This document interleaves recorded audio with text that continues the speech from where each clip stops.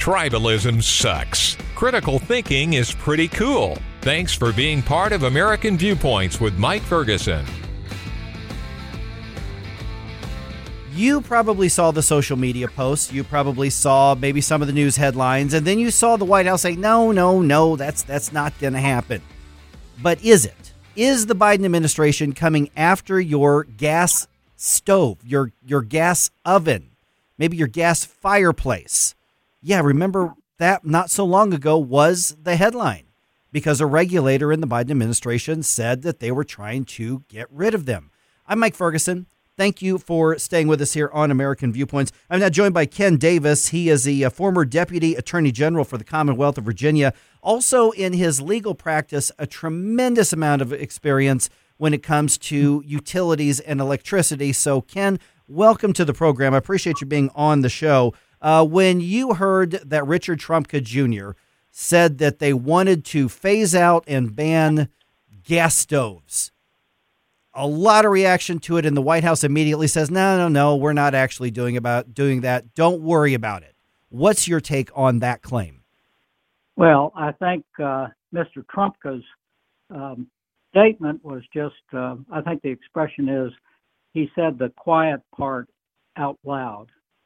The administration has shown in hundreds of different ways that it is totally committed to doing everything it can to ratchet down and move as close to prohibiting the production and use of fossil fuels, including natural gas, doing as much as it can. They announced this proceeding at the Consumer Product Safety Commission to look into the supposed dangers, quote, dangers of gas appliances in the home. And as you say, there was a tremendous backlash. Look, gas appliances of one kind or another have been in the home since the 19th century. They're extremely efficient. They are proven safe in their normal use. They are much more effective in cooking than much more efficient in cooking than electric appliances. That's why they're almost the universal choice for commercial kitchens and restaurants and elsewhere. There's no science to support the supposed dangers to health or human welfare from the use of these things, but their backpedaling has to be understood as merely tactical. So, Ken, does the administration or the Consumer Product Safety Commission actually have the authority to do that, to ban gas appliances? I mean, for one thing, the White House saying they don't support a ban on gas stoves, that's meaningless in the legal and regulatory context because the Consumer Product Safety Commission is what they call an independent regulatory agency. The White House does not control its proceedings and does not set its regulatory agenda.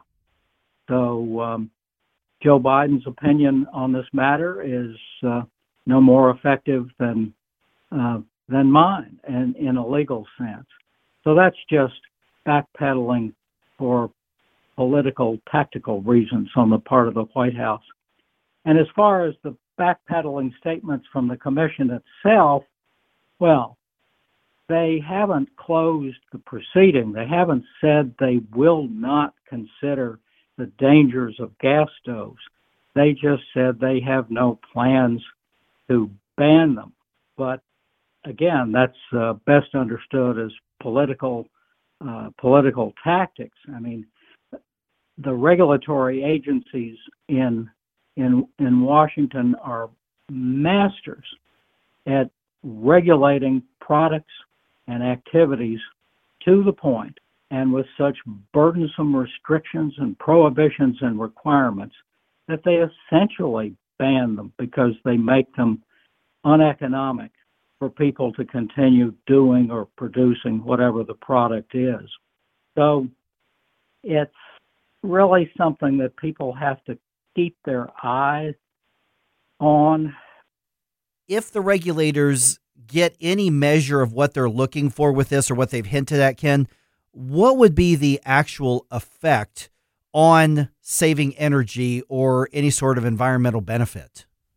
As I say, the administration has made clear that it's committed to what it calls a transition to green energy, away from fossil fuels of all kinds, in commercial use, the production of electricity, the transportation sector, where they're pushing electric vehicles and electrical vehicle mandates.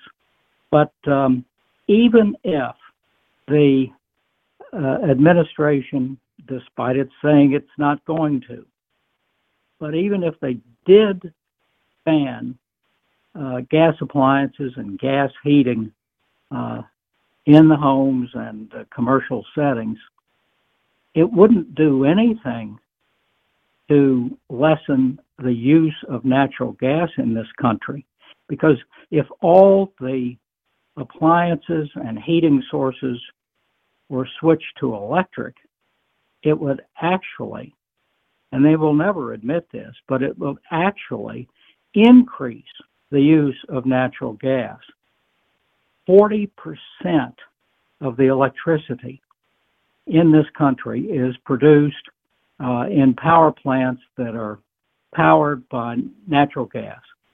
And by the time you burn the gas in the power plant and convert that to electric power and transmit the power across typically long distances, and then heat up an electric coil to warm the air for space heating or to cook the food in or on top of the oven, there's a lot of energy lost in that multi-step process. It's not perfectly efficient. It's far from perfectly efficient.